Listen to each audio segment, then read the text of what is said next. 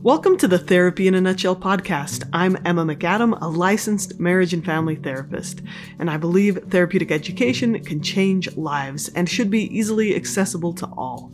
These podcast episodes are filled with research-backed therapeutic education that you can start applying to your life today. If you like these episodes and you want to go into more depth on specific topics like how to process tough emotions, how to change your brain and build better relationships, or how to help support someone you know with a mental illness, then check out my classes at therapyinanutshell.com. Each podcast episode here comes from a corresponding video you can find on the Therapy in a Nutshell YouTube channel. Also, these podcasts are educational and don't replace the advice or direction you may be receiving from a therapist or other health professionals. Okay, let's jump into this week's skill. Hi everyone, I'm Emma McAdam. I'm a licensed marriage and family therapist, and by the time you watch this video, I'm going to have a new baby. So Dr. Tracy Marks agreed to help me out, and she is one of my favorite YouTubers. She's a psychiatrist, and she uses such great evidence-based treatment, research-backed treatment in such a helpful way. She always gives people a lot of good ideas, and today she's going to be teaching you about a couple of treatment approaches for social anxiety. She's going to be talking about 2 medication options for social anxiety and 1 behavioral option for social anxiety, which is learning how to set up a very gradual and gentle approach to exposure therapy with social anxiety. And this looks like setting up a fear ladder, so breaking down tasks into very small steps. So I'm really grateful to Dr. Marks for joining us today and sharing her wisdom with us. And please check out her new book and her YouTube channel if you haven't seen it already. It's great. I learn from her all the time. So without further ado, here's Dr. Marks. Hi, I'm Dr. Tracy Marks, a psychiatrist, and I make mental health education videos. I am excited to borrow the mic from Emma to give her some needed time away to spend time with her sweet baby. Today, I'm going to be talking about 3 approaches to social anxiety. 2 of them involve medication and 1 is behavioral.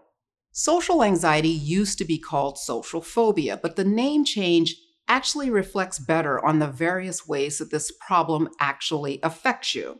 It's not just fear of being social. You're preoccupied with what people think of you, being judged, humiliated, or embarrassed around people. Or you can be obsessed over offending people by something that you say or do. And this problem really affects your self-esteem and your confidence around people. Sometimes your fears are not related to social interactions, but are triggered by needing to perform. And perform in this scenario can mean performing on a stage, like playing an instrument or making a speech, but it can also be on a smaller scale, like speaking up in a group, taking a test, or sexual activity. How do you know if you should see a doctor for medication? It depends on how much your anxiety is interfering with your functioning. Are you skipping out on important events?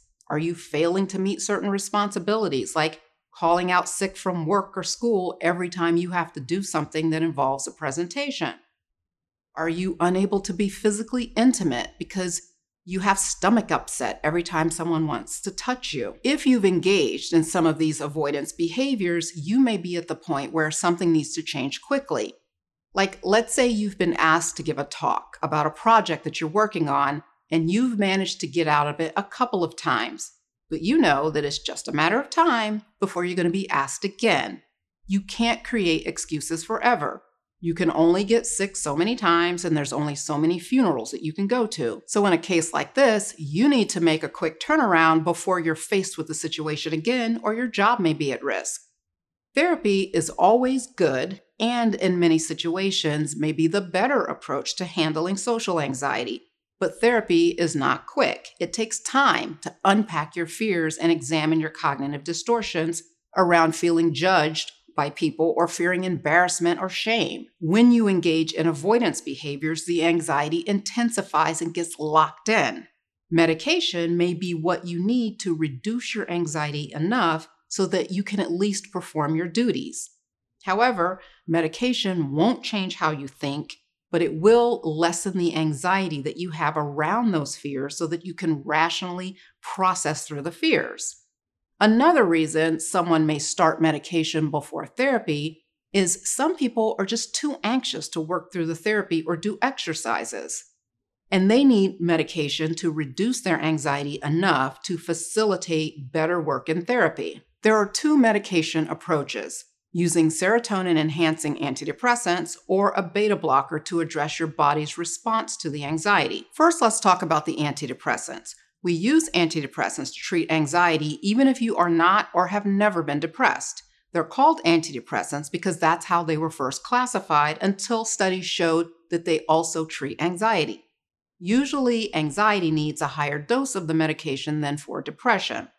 The antidepressants that work for anxiety are the ones that enhance serotonin, which are most of them. Some examples are fluoxetine, brand name Prozac, escitalopram, brand name Lexapro, and venlafaxine, brand name Effexor. Wellbutrin is the only antidepressant we have that does not affect serotonin, and as such, it's not that great for anxiety. It may help a little, but because it's a stimulating antidepressant, it may actually make you feel more anxious at the higher doses. So that's something for you to watch out for if you're on it. To see improvement from an antidepressant, you need to take the medication every day and give it at least a couple of weeks to work. Now you may be thinking, I thought you said meds work fast. Well, they don't work immediately, but they do work faster than therapy and can be used to support your therapy. The second, faster option is propranolol. Propranolol is called a beta blocker because it blocks the beta adrenergic receptors in your body. Adrenergic refers to adrenaline, also known as epinephrine. So these medications reduce your epinephrine levels, which slows your heart rate and lowers your blood pressure. These medications also reduce shaky hands, sweating, and flushing. You do get an immediate effect from this medication, similar to taking pain medication. You take it, and maybe 30 minutes to an hour later, your heart slows, your hands stop trembling, and so on. How does this help your anxiety, though? Beta blockers help the person who experiences a lot of physical symptoms with their anxiety. Imagine you're riding in a car and an animal runs into the street, and the driver suddenly brakes and swerves to miss the animal. It's completely normal to feel your heart pounding out of your chest, or for you to hyperventilate and maybe even feel like you're going to throw up. But then as you process what happened, you calm down and your body goes back to normal. If you don't have an anxiety problem, you can handle your anxious reaction because you know it's because of what just happened. The reaction was appropriate and you accept that. But the person with anxiety can have these same body sensations spontaneously without a recognizable trigger.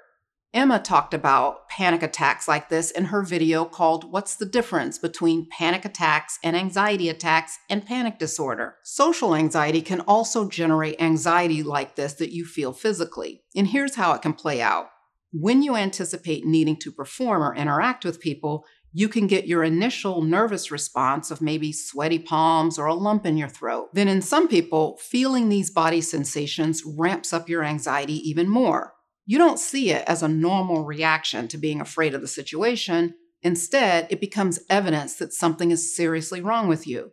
You may even worry that any and everyone will see just how anxious you are, and then that becomes another source of anticipated criticism. What will they think of me if they see my hands shaking and see me blushing? Everyone will know that I don't know what I'm talking about. Now your distress has devolved into a mixture of negative thoughts about your ability to perform or interact, fears about your body betraying you, and worries about what these physical signs mean. If this is you, a beta blocker can help by blocking or dampening the physical response so that it doesn't send you into an anxiety spiral. Because it has this immediate effect on your body's response, it's a medication that you don't have to take every day to see an effect. Some people take it daily because if they have daily anxiety, like daily panic, but some people will take it only when they need to do something that aggravates their social anxiety. So let's say your anxiety is manageable, except when you need to lead a team meeting, give a talk to a small group, or attend a networking event that you loathe. Propranolol is something that you could take just before those events. Now, there's some trial and error with finding the right dose of medication, but the usual range is 10 to 40 milligrams an hour before you need it. Those are the two medication options. You may have noticed that I didn't discuss benzodiazepines, or benzos for short. Benzos have their place in anxiety treatment, but given their habit-forming nature, they are not the best choice for daily anxiety and not part of the protocol for treating social anxiety. I mentioned that therapy is the better treatment for social anxiety, whether you take medications or not. The medication can help bring down your distress level, but with social anxiety, you still have to address your cognitive distortions that feed your fears and eliminate your safety and avoidance behaviors. There are several ways to address this. You can make faster progress with a therapist trained in cognitive behavior therapy. One self-help approach is to face your fears with graded exposure exercises. Avoidance makes your fear and anxiety grow bigger, and exposure desensitizes you to the thing that you fear, therefore reducing your anxiety. One way to do this is to create your own fear ladder where you identify situations that you avoid because of your fears. To do this, you take an inventory of your fearful situations. You may have several. For each situation, break down the situation into several steps that go from somewhat scary to very scary. Here's an example. Let's say you fear going to small social gatherings where you have to do a lot of small talk, but it's something that you have to do for your job, so you can't avoid it. Here's how your ladder might look with 8 steps. Step 1, look at pictures of people chatting at a party. Step 2, say hello to the cashier at the store that you frequent. Step 3, say hello to a stranger at the grocery store. Step 4, ask a stranger cashier something about themselves. Now you're getting more personal. It's the beginning of the small talk. Step 5, give a stranger a compliment while looking them in the eye. Step 6, ask a coworker or classmate about their weekend. Here, the stakes are getting higher because you're talking to someone who you'll see again. Step 7, let yourself be in a group of people talking, then make eye contact with each people while they're talking. And the last step, step 8, join a conversation of people talking and have something to say. You want to practice each step until you become comfortable with each one. You will feel anxious while you're doing this, but if you keep at it, the anxiety will level off. Then you move up the ladder until you get to the last step and feel less anxious. You want to practice these steps often, but you don't want to rush through them. Just keep doing each step until you feel comfortable moving to the next one. There are some other things that you can do to address your thinking, like affective labeling, affirmation journaling, and reframing negative thoughts. I teach you how to do these things in Chapter 8 of my new book called Why Am I So Anxious? Powerful Tools for Recognizing Your Anxiety and Restoring Your Peace. This book is jam-packed with information to help you understand where your anxiety comes from and what to do about it. It publishes on August 16th, but if you order before then, you can get this illustrated guide that has some extras in it, like how to get started journaling, some affirmation cards, and 11 sample fear ladders, 2 of which are related to social anxiety. This guide is only available as a free download if you pre-order, and you can do that at getyourpreorder.com. In the meantime, watch Emma's video on the exposure hierarchy and how to do exposure exercises. I hope I'll see you around on my channel too. Thanks for watching. Okay, thank you so much, Tracy, for sharing your wisdom and experience with us. And again, I would encourage all of you guys, please check out Tracy's channel. It's right here on YouTube. The link's in the description. And also check out her new book. Thank you for watching and take care. I hope you enjoyed this episode and found something you can add to your daily routine that makes your life just a little bit better. If you want to learn more in depth about topics